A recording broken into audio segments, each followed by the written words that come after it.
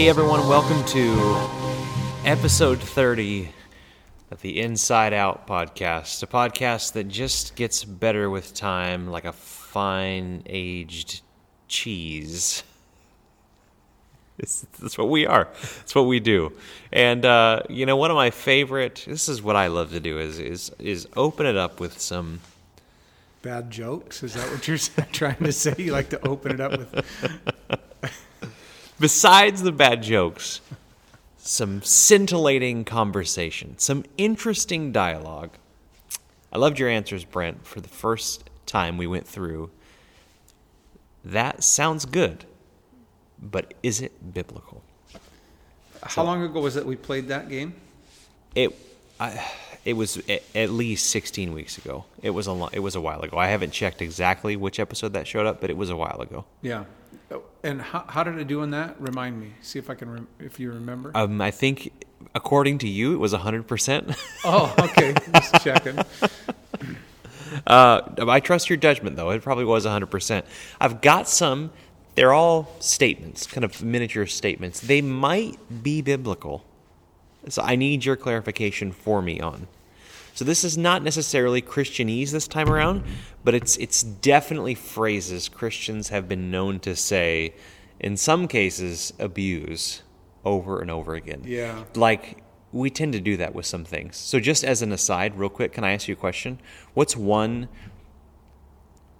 musical worship song that you would be fine with never hearing again? Oceans. Oceans? Yes, by Hillsong.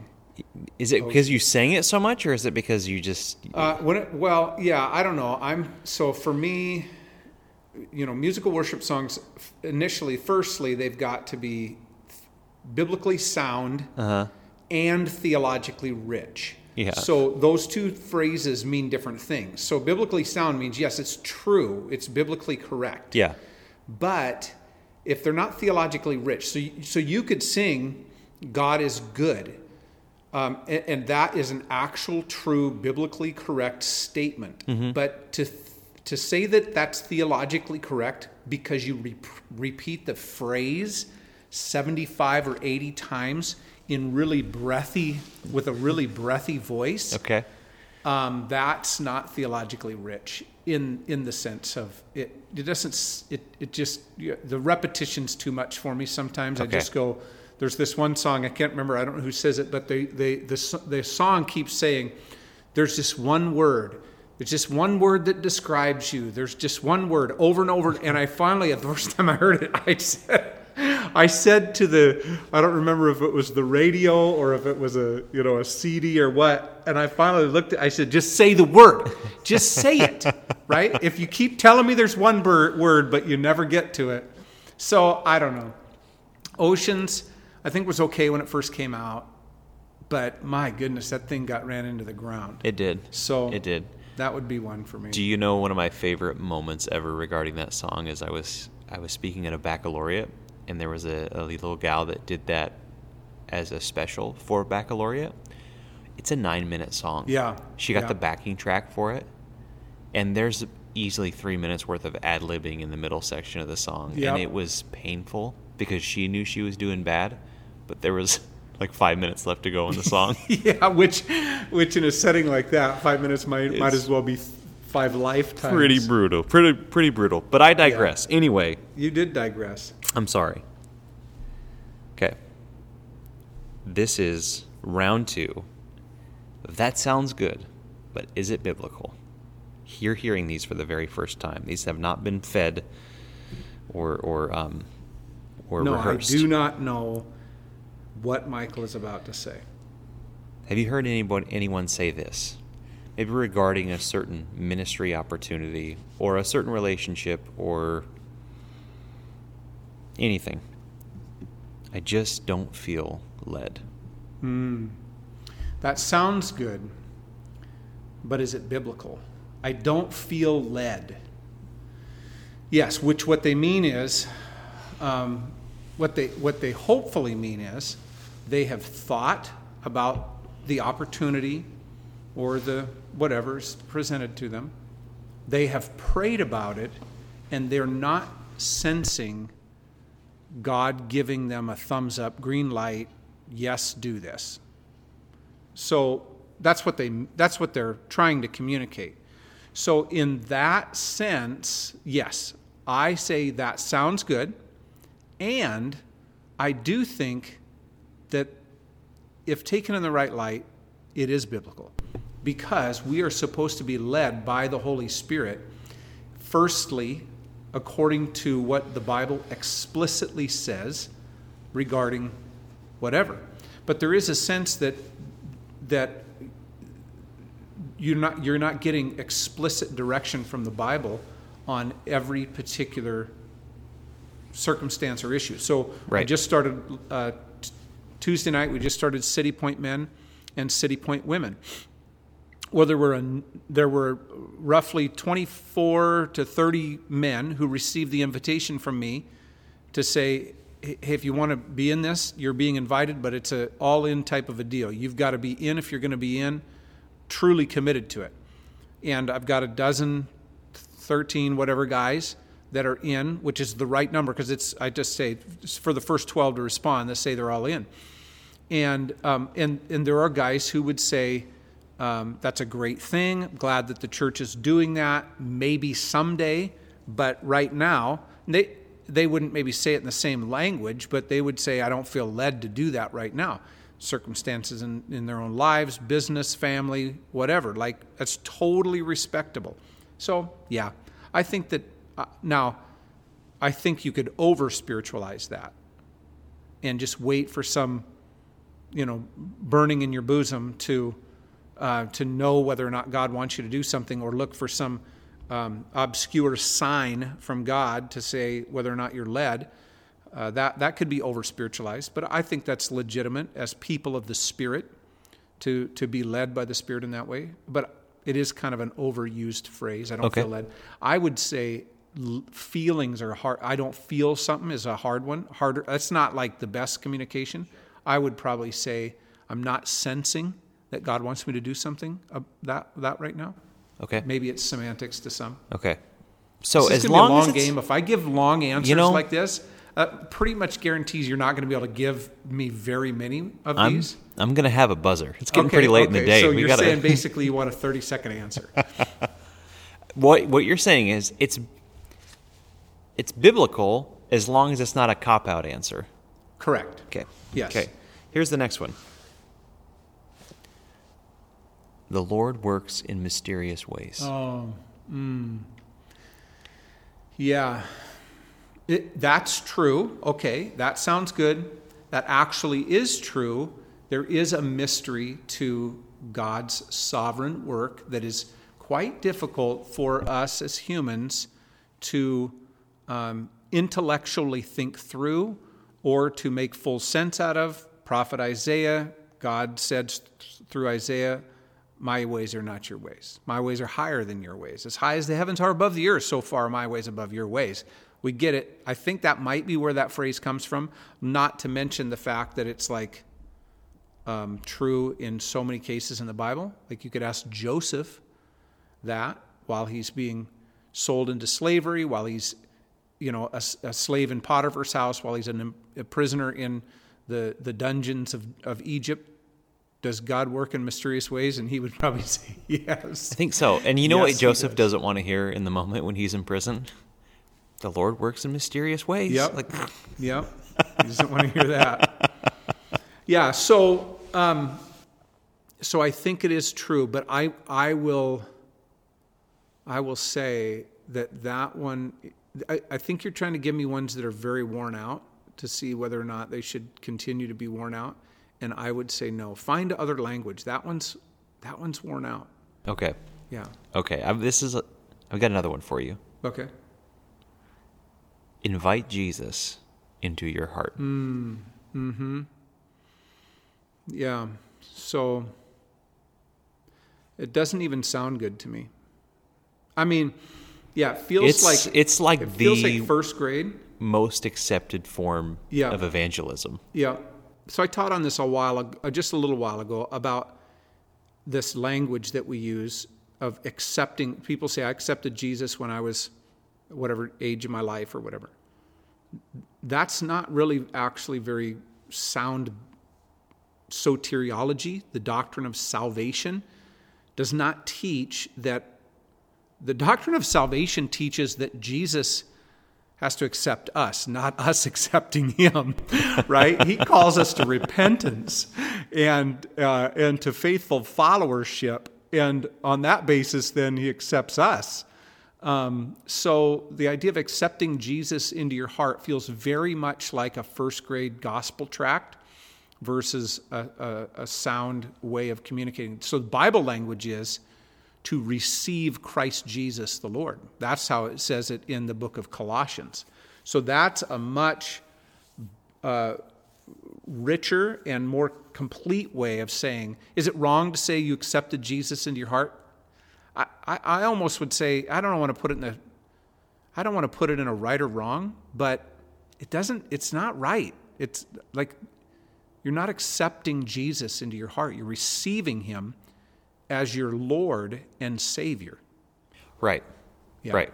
It's so much different than repent and believe to me, because when I'm inviting Jesus into my heart, I'm inviting him into my life. Like, come be a part of my life, what I'm doing. And whether, obviously, we've used that so many times, we don't necessarily mean that, but it's almost implied in the language. I don't know. If you listen to some, they actually, that's how they see it, that they're accepting Jesus into their life. He's now their faithful servant. And they basically they see their relationship with Jesus as him helping them in their life's pursuits. Right. And that is definitely not what the Bible communicates. Right. And so we would take the opposite approach in that we join with God in what he's already doing. Yeah. And so we've been talking a little bit about that these past few weeks. Thank you for playing. That sounds good. But is it biblical? That's all. That's all. Because here's the deal. There's a couple more. We're going to save it for round 3. Okay? It's coming again. Okay. Which means, to our listening audience, that means right there, Michael just did a pivot. He just changed directions because I was long in my answers. That's what that was. Just in case you needed a little inside scoop. That's not quite true at all. I just, I want to be able to save content so that we can, keep this going for as long as we can. I'm kidding. Yeah. Okay. So But have you ever wondered why eggs don't tell jokes? Literally not once. Huh. Why? Because they'd crack each other up. You can edit that out if you want. No, I'm not going to edit out the joke or my courtesy laugh that I just gave you. We're going to keep that in there. Okay. But each week... Okay, let's move on. Each week as we've continued in our series on Shift, we are committed to kind of bringing some additional content here to the podcast, we primarily being Brent. But this past Sunday, the big idea of the sermon, if you've forgotten or don't have access to your notes, is giving God the first and the best was written into the law and on the heart. And so going through that, and Brent, you finished your sermon with a couple of questions that you posed to us as a congregation. Does God still claim the tithe as his? Secondly, if that is the case, how do we practice it today? Do you want to remind us of those answers, if you can remember, off the top of your head? And then I've got a question for you regarding church finances and how those are handled. So once somebody gives to the church, what does that process look like? So the two questions: does God still claim the tithe as his? Secondly, if that's the case, how do we practice it today? Yeah. And of course, in dealing with that subject, the answer is affirmative. Yes, God still claims the tithe as his. It was normal from the beginning. It's not couched in the law. It was written into the law, but it was in place long before there was a law. We see all of that. First two sermons in this series on money and possessions has I think laid out a solid answer on that. So the second question, if so, how do we practice it today? And so my quick answers were that you you give money. That's what most people are compensated with money. It's not like we're out growing crops and then we bring numerous heads of lettuce or Yes. Heads of livestock. This is not an agrarian society anymore. Not going to bring those to the front doors of the church. But so you give money either online or in person, electronically or with an envelope in a bucket, sort of a thing. We used to remember in the olden days when we used to pass offering plates or buckets. Remember those olden days? Now these buckets, for the sake of social distancing and COVID-19 restrictions, now these buckets are just placed by the exit doors and people can drop them in as they will. So there you go. They're not even passed anymore. No, we don't pass the buckets any longer. And so give, that's the first thing, give money. Give first, not last. Communicates a lot about who God is in your life and how you view your money, and whether it's yours or whether it's God's. So give first, not last. Give to the local church. That was number 3. Give to the local church that you're partnered with in the gospel. That's because the church is God's vehicle by which he is conducting his redemptive work in the world, like Abraham tithing to Melchizedek, who was doing God's redemptive work on the earth at the time of Abraham, like the children of Israel tithing to the Levites, who were conducting the work in the temple. That was God's redemptive work in that place in history. And so the church has been commissioned by God to further his work on earth now. And so we tithe to God by tithing to the church, of which Jesus is the head of the church, right? So that's to the local church. And then this one I think was important to say, give without designation. That's because, and like I said, designating your tithe, meaning telling the church where to spend that tithe, is like telling God how to spend his money. The tithe is what funds the church, that allows the church to exist and carry out its fundamental reason for existence. And so anything above and beyond the tithe can be designated to a particular area of ministry or a cause, but the tithe is not to be directed, because that's the portion that God claims for himself, and we don't want to tell God how to spend his money. And then the last thing I said is give whenever you get paid. So the idea is that it's regular, it's scheduled. We don't, some people don't get paid on a regular schedule, so maybe they sell houses or something like that. But when they sell a house and they get paid, that's when they would tithe. For a lot of people, they get paid twice a month, so they could work it out like that. That's perfectly fine. Right. So let's say I'm a follower of Christ. I agree with everything you've said. I practice financial generosity regularly. I want to make sure that the church that I'm attending, and most people who are listening to this podcast consider City Point Church, consider themselves a part of City Point Church. How is that money handled after it gets into those buckets, or leaves the checking account from online? Yeah, wisely. That's a good answer. Well, you wanted me to shorten my answers up, so I'm just trying to be, cordial here. No, so how the money of the church is handled. Once a person makes their contribution, so we have internal controls that are simple but strong internal controls for.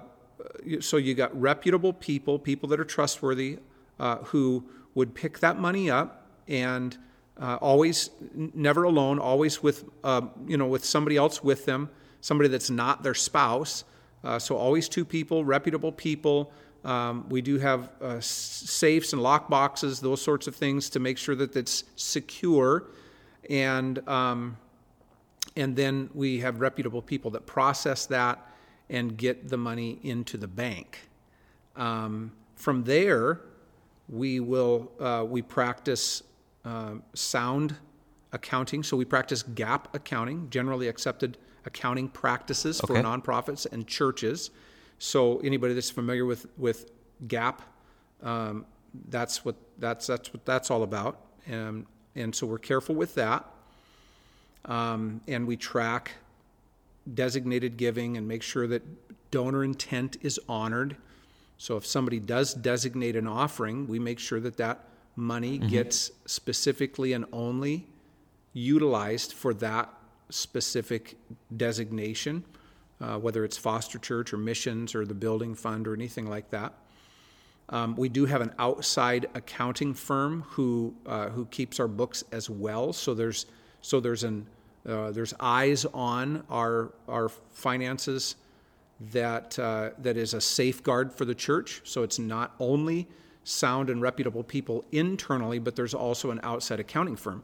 And I think that's a safeguard to the church.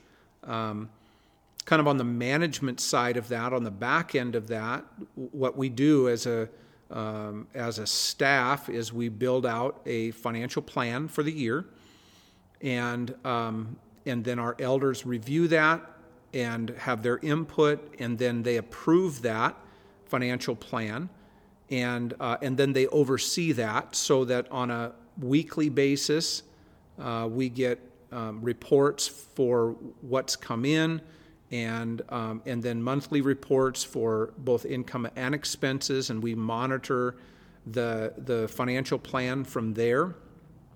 Here's one thing that I think is interesting. Sometimes people think that that the pastor gets the offering, right? That's kind of an interesting thought. Right. I've actually had people say that to me before, and so maybe that would be a good thing to clarify. The pastor does not get the offering. Pastoral staff, or however many people are on staff, they don't get the offering. So our elders set staff compensation, and that's reviewed on an annual basis, and then that's part of our financial plan, and so the offering, the tithes and offerings, the income of the church gets divvied up in the financial plan in a way that would fund ministry, make sure missions is happening, that the campus is cared for.